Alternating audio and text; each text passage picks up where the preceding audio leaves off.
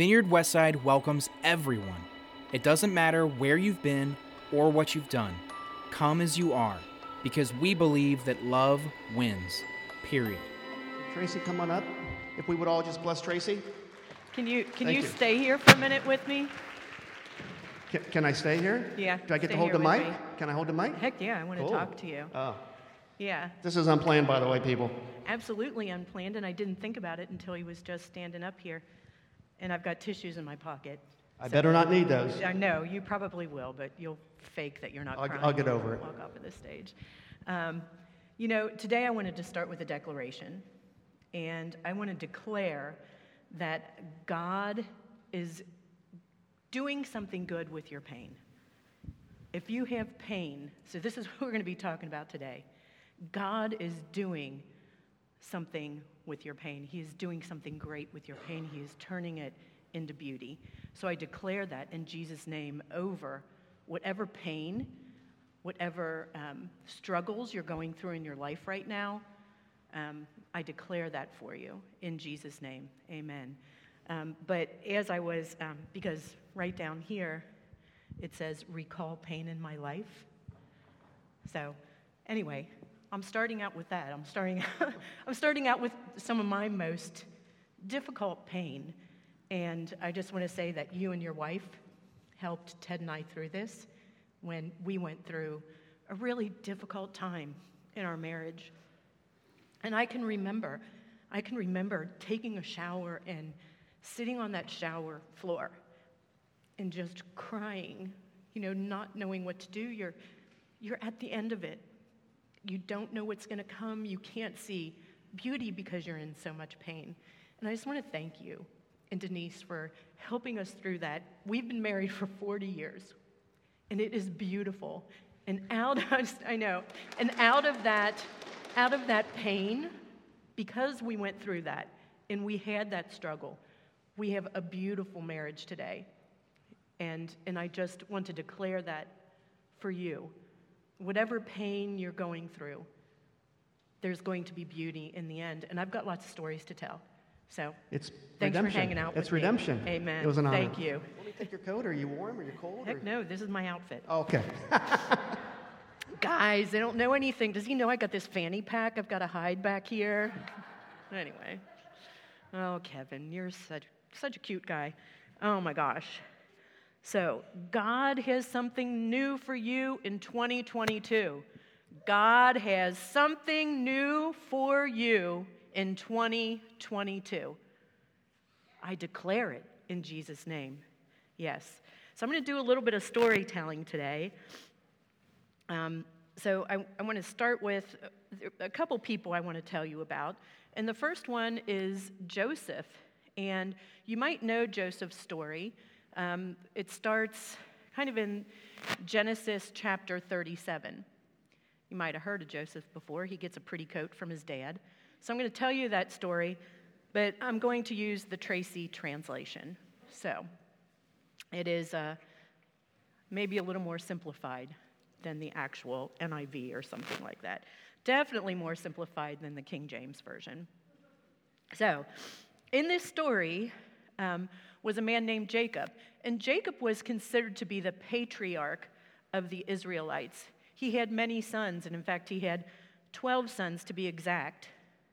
So this story focuses, however, on just one of Jacob's sons. Well, actually, the main focus is on the one son, but we get to hear about all of the sons.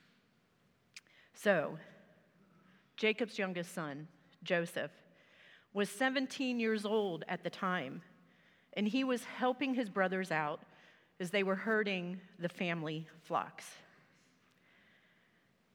These were his half-brothers, actually, as Jacob had many wives. You see, Jacob loved Joseph more than he loved his other sons because Joseph was born to him in Jacob's old age. His brothers, of course, realized that Daddy loved Joseph more, and they grew to despise him, to hate him. They wouldn't even speak to Joseph. So, on top of that, They already don't like him. And then Daddy makes him this gorgeous robe, this coat. And it's beautiful. And it makes Joseph stand out among his brothers. None of his brothers have a beautiful coat that was made for them and given to them by their father. So they dislike him even more. Now, let's add fuel to the fire, because God is using Joseph, and God gives Joseph a dream. Joseph has this dream, and he just can't wait to tell his brothers about it. He says, listen, I had this dream. We were all of us brothers, we were out in the field gathering bundles of wheat. All of a sudden, my bundle stood straight up, and your bundles bowed down around to mine. Do you think his brothers were happy about that? Heck no. His brothers are like, what the heck? So you're going to rule over us? You're going to boss us around, our little brother? And they hated him all the more. Yeah, those dreams made him even less likable. But Joseph had another dream. He wasn't done. And he told his brothers and his father about this. He said, I dreamed another dream. The sun and the moon and 11 stars bowed down before me. When he told his fathers and brothers his dream, his father reprimanded him. What's with all this dreaming? Am I and your mother and your brothers supposed to bow down to you? Now his brothers were really jealous of him. But his father was just kind of brooding over that experience.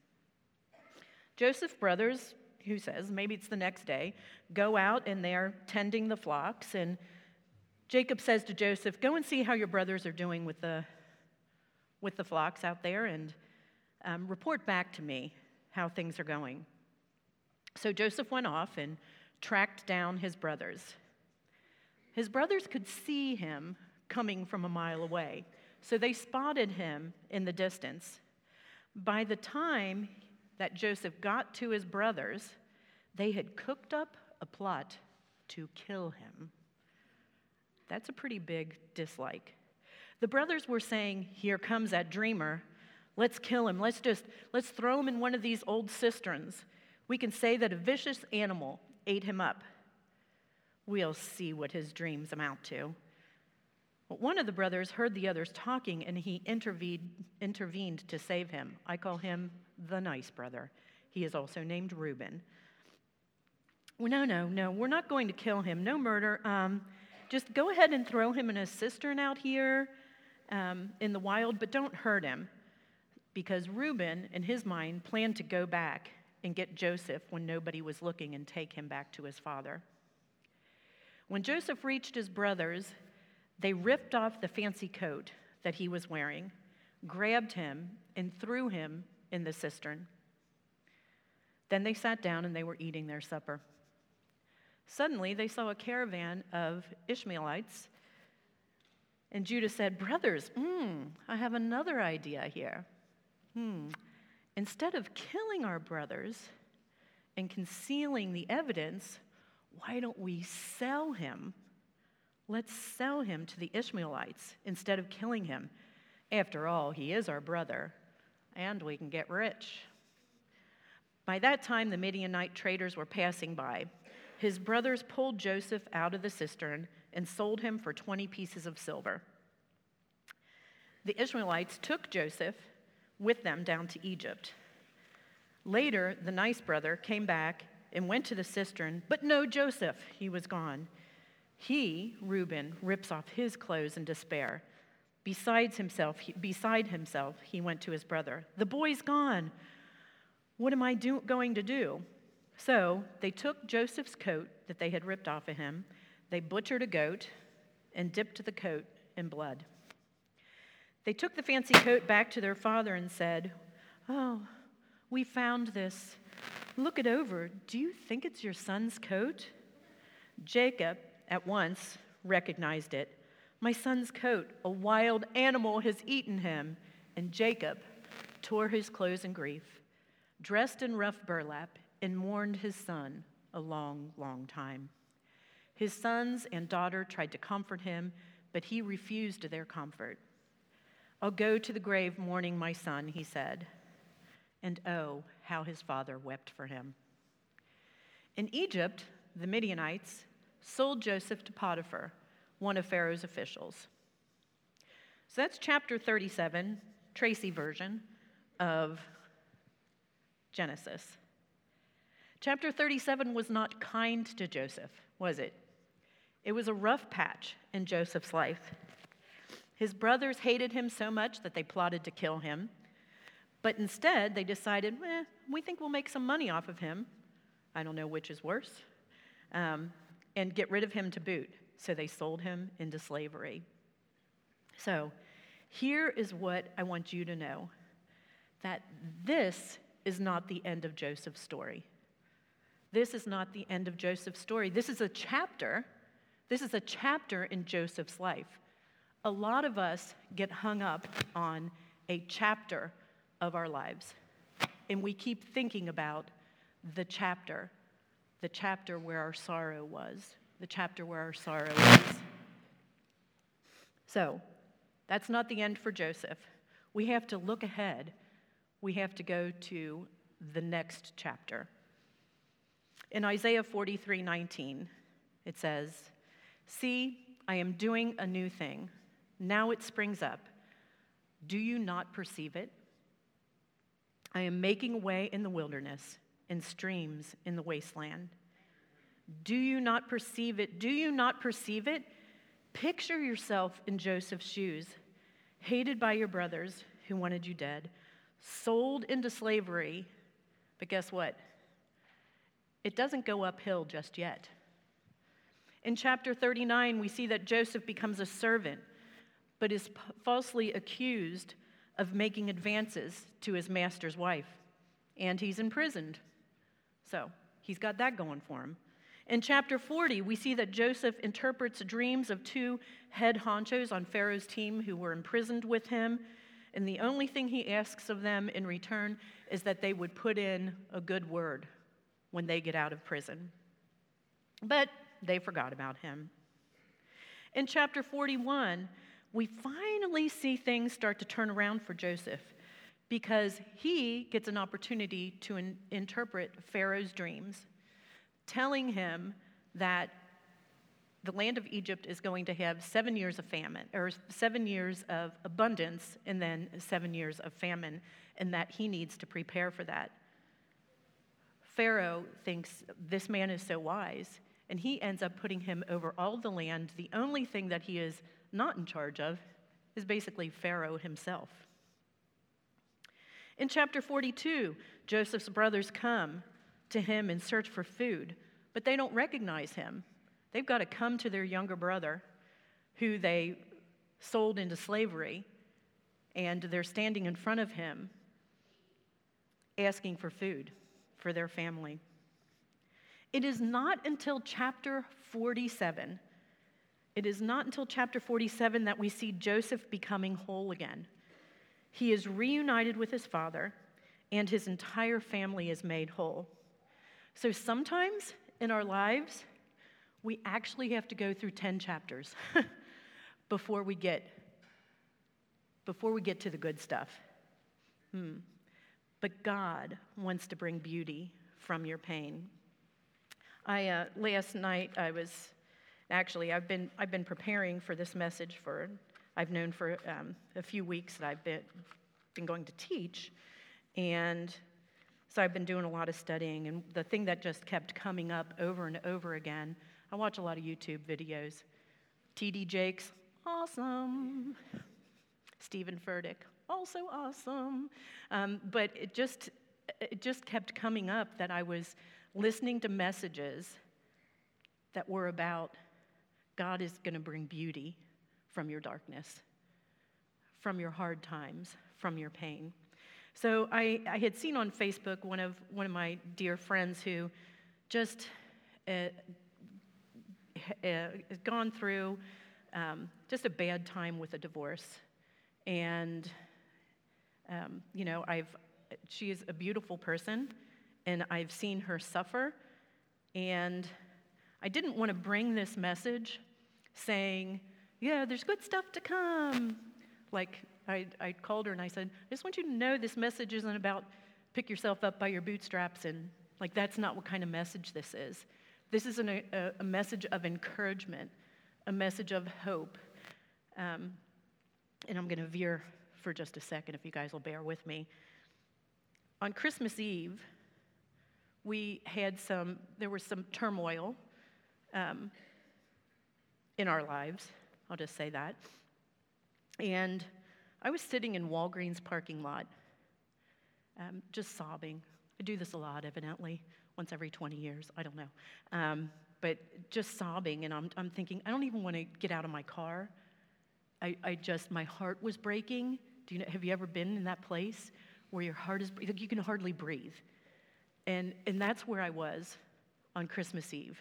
I'm like, I can't even breathe. I just want to cancel. I'm going to cancel everything. I just want to go and cry and put the covers over my head. That's how I felt on Christmas Eve. But on Christmas morning, in these same relationships that we have, I saw a hint of beauty. I saw a hint of hope.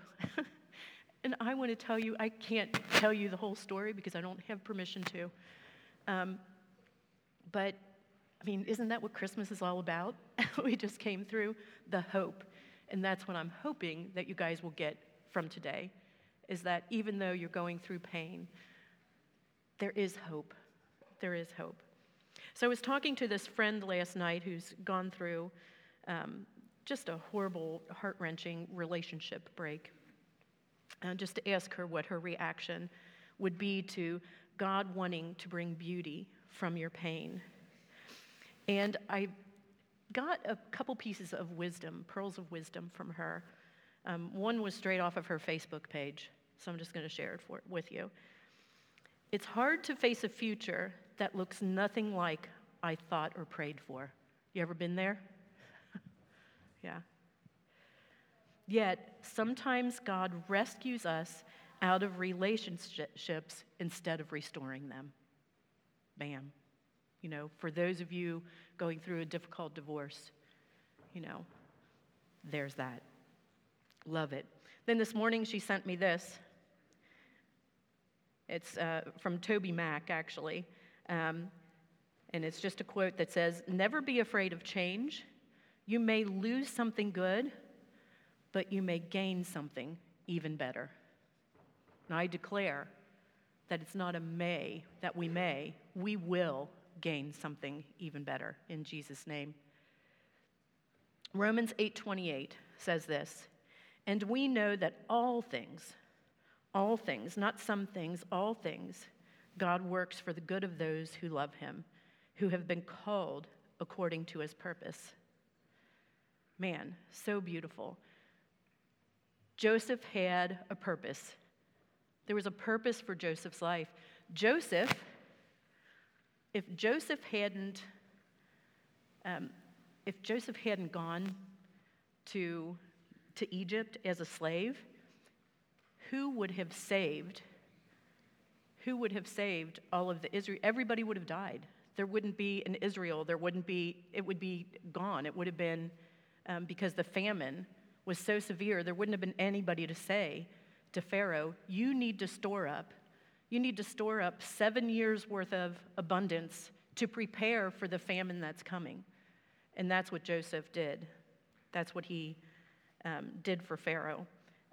But the whole lineage of the Israelites is based on the fact that Joseph was saved from starvation, because he would have, if he stayed with his family, they all would have starved out in the desert. Okay? So, just beautiful. Plus, his family got to be restored. So God is good. I can't think of a better picture of this reality than the life of our very own Amy Detzel. Amy Detzel, I know that you are watching. You have COVID, and I declare in Jesus' name that you will be healed supernaturally fast. But for those of you who don't know Amy, she is Pastor Ryan's sister. And if that description isn't good enough, you may know her as the girl who got engaged in church last week, right? Okay, so that's Amy. Amy was stuck in one chapter of her life. She was stuck in one chapter of her life. Have you ever been stuck? Have you ever been stuck here when all the goodness is over here? But you're stuck here. So that's where Amy was. For 20 years of her life, she couldn't turn the page. Amy was stuck in a perpetual Groundhog Day. Okay, any young people in here born after, I don't know, 1990 something? Maybe you don't know Groundhog Day. I'm hoping that most of you know the movie Groundhog Day. Right? Okay, so if you don't remember it, I'll give you a little recap here. We have weatherman Phil Collins, who is going to Punxsutawney to basically interview Punxsutawney Phil, the groundhog, who's going to come out and let us know whether there's going to be 6 more weeks of winter or whatever. And Phil dislikes this job so much. You know, what a waste of his time. And he's got to go to Punxsutawney and go and do this interview, blah, blah, blah, with the yearly groundhog report. And he makes no secret of his contempt. He's nasty. He just hates everything, and he hates everybody. And so they get to Punxsutawney. They spend the night. He wakes up. And if you remember the film, he's at the Cherry Tree Inn, and he wakes up to Sonny and Cher's "I Got You, Babe" playing on the clock radio. He goes to the Groundhog Report, gives a half-hearted report on Punxsutawney Phil and the festivity, and then a blizzard hits the area, and he is stuck in Punxsutawney. So he's stuck there, and he's searching for a way to leave, but he has to spend the night again. He wakes up the next morning to "I Got You, Babe," and the same DJ mumbling the same thing on that clock radio. He experiences the previous day's events, repeating exactly as they had before. And how many times does he go through this? If you've seen the movie, you know that Phil repeats these events over and over again. Sometimes he knows what's going to happen, and he's kind of manipulating things to his advantage. And something beautiful ends up happening at the end. I mean, he goes through some pretty ugly stuff in the meantime. He doesn't want to keep living this over and over again. I believe he may have been trapped in that time loop for years. He could have been trapped there. We don't know how long it was. We just see him keep repeating this. Phil gradually becomes depressed and finds no way to escape. He even tries to commit suicide. But eventually, he tries to explain this to Rita, who over the many times, Rita is his producer of his show, the pretty girl, and he explains to her that he has knowledge of the day's events because he's lived this day before, and he shows her every single thing that's going to happen, and she believes him. She's like, "Oh my gosh, you really must have lived this before." So eventually, Phil decides to use his knowledge of the loop to change himself, mainly because Rita encourages him to think of this repetition as a blessing instead of a curse. So Phil decides to use the knowledge to change things. He helps save people from deadly accidents and misfortunes. He learns how to play the piano, sculpt ice, and speak French. Phil decides to use what he has learned to move on to the next chapter of his life. Eventually, one iteration of the loop, Phil reports on Groundhog Day festivities with such eloquence that none of the other news people are paying attention to Punxsutawney Phil, and they are just paying attention to Phil. Punxsutawney Phil and Phil? Did I get that right? Yeah, goodness, that's funny. Okay. So that night, he goes through that day, And just, a beautiful day of him doing good deeds for everybody. And Rita is watching all of this, and she successfully bids for him at a charity auction. And it ends up with he and Rita just laying and kind of holding each other at the end. Shows the next morning, the clock radio goes off, playing I Got You, Babe, but Rita is laying next to him. So he was finally able, Phil wakes up, and things have changed. He was able to move on to the next chapter, but only after he embraced the process. He was fighting the process this whole time. So I think that often happens to us. So Ecclesiastes 3:1 says, "There is a time for everything and a season for every activity under the heavens." If Phil had been set free from the time loop at an earlier time, he would never have learned the things necessary for him to live a beautiful life, right? Amy Detzel was a lot like Phil Connors, stuck in the worst chapter of her life, only to repeat it day after day. She was surrounded by addiction and abuse from birth. She was stuck in the worst chapter of her life. She was sexually trafficked at age 13 and continued in prostitution because of those experiences. She was stuck in the worst chapter of her life. She lived on the streets. She was physically and emotionally abused. She was stuck in the worst chapter of her life. She was shot in the face and thrown out of a moving car. She was stuck in the worst chapter of her life. She contracted HIV, and her heart was damaged and diseased, and when she had to have heart surgery and just a lot of horrible illness, she was stuck in the worst chapter of her life. Amy thought that she would never escape that. She thought she would never be able to move forward and have the things that most people think they're going to have. Would she ever get married? Probably not. Would she ever have a house of her own, a place of her own? Probably not. That's what she thought. But she moved on. She partnered with God to write her own new story. And I know Amy well, and I know that she's making the most out of her life. She uses the experiences from the absolute worst chapter of her life to minister to other women who are going through what she went through. So she just told me that she got a phone call from somebody who was picking up a young girl who she had picked up off of the streets, and she's like, "Amy, could you talk to this girl?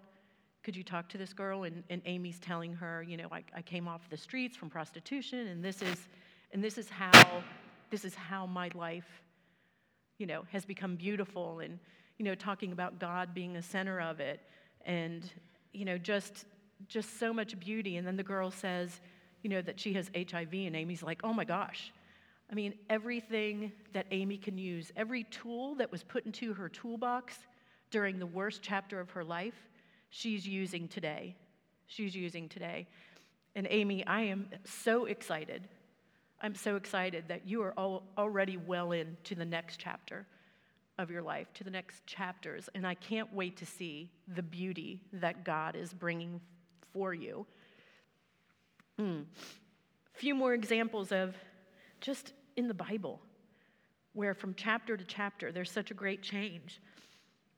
Think about the death of Lazarus. We had Martha, who, here we are in chapter 11 of John, and they're saying, "Please come, Lazarus is dying." Lazarus dies. And Jesus is walking into the town, and Martha comes out to meet him and says, he's already dead. He's already dead, and she's grieving, she's mourning. And there she is in John chapter 11, mourning and telling Jesus, basically, you're too late.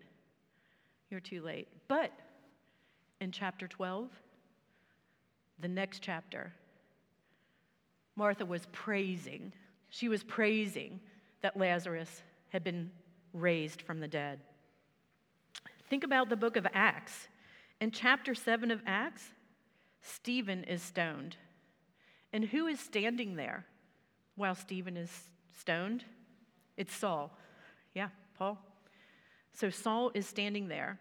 He is a persecutor of Christians, watching, approving the stoning of Stephen. That stoning of Stephen, so interesting. So we've got that in chapter 7. In chapter 8, we find out that that stoning actually scattered the church. And what happened when the church wasn't just here in one spot anymore? The word spread. So the stoning of Stephen was the impetus for the church spreading. Yeah, so that's chapter 8.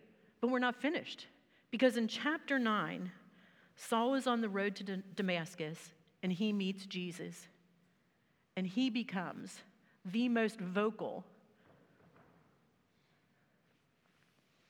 person about the gospel. He wants to spread it everywhere. He can't tell enough people.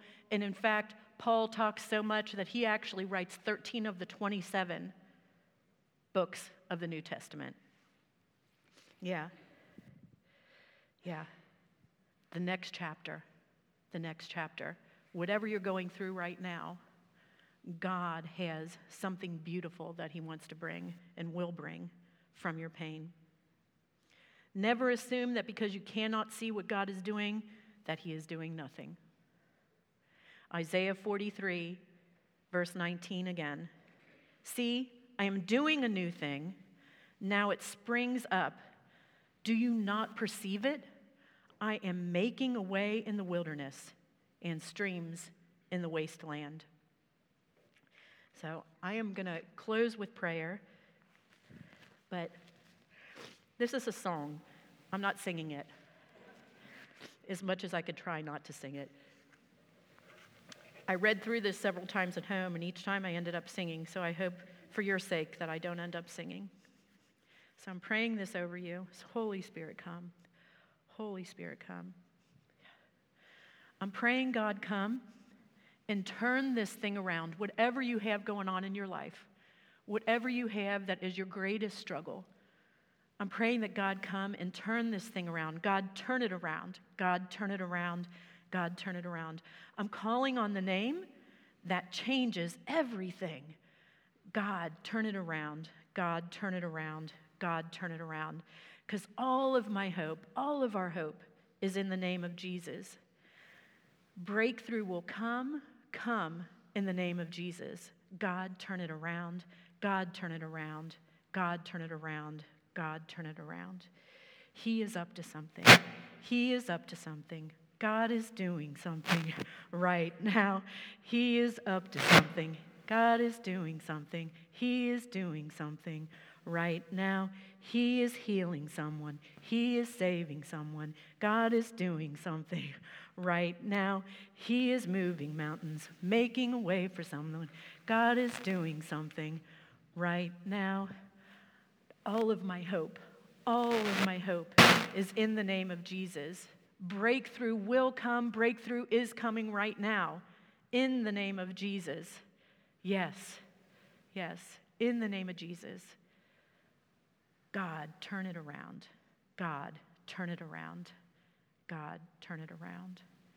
So I declare this and pray this for everybody here, everybody who listens to this message. In Jesus' name, amen. Thanks for coming today, guys. We'll see. Pastor Ryan will be back. He'll be here next week. Great to see you. For more information about Vineyard Westside, please visit vineyardwestside.com.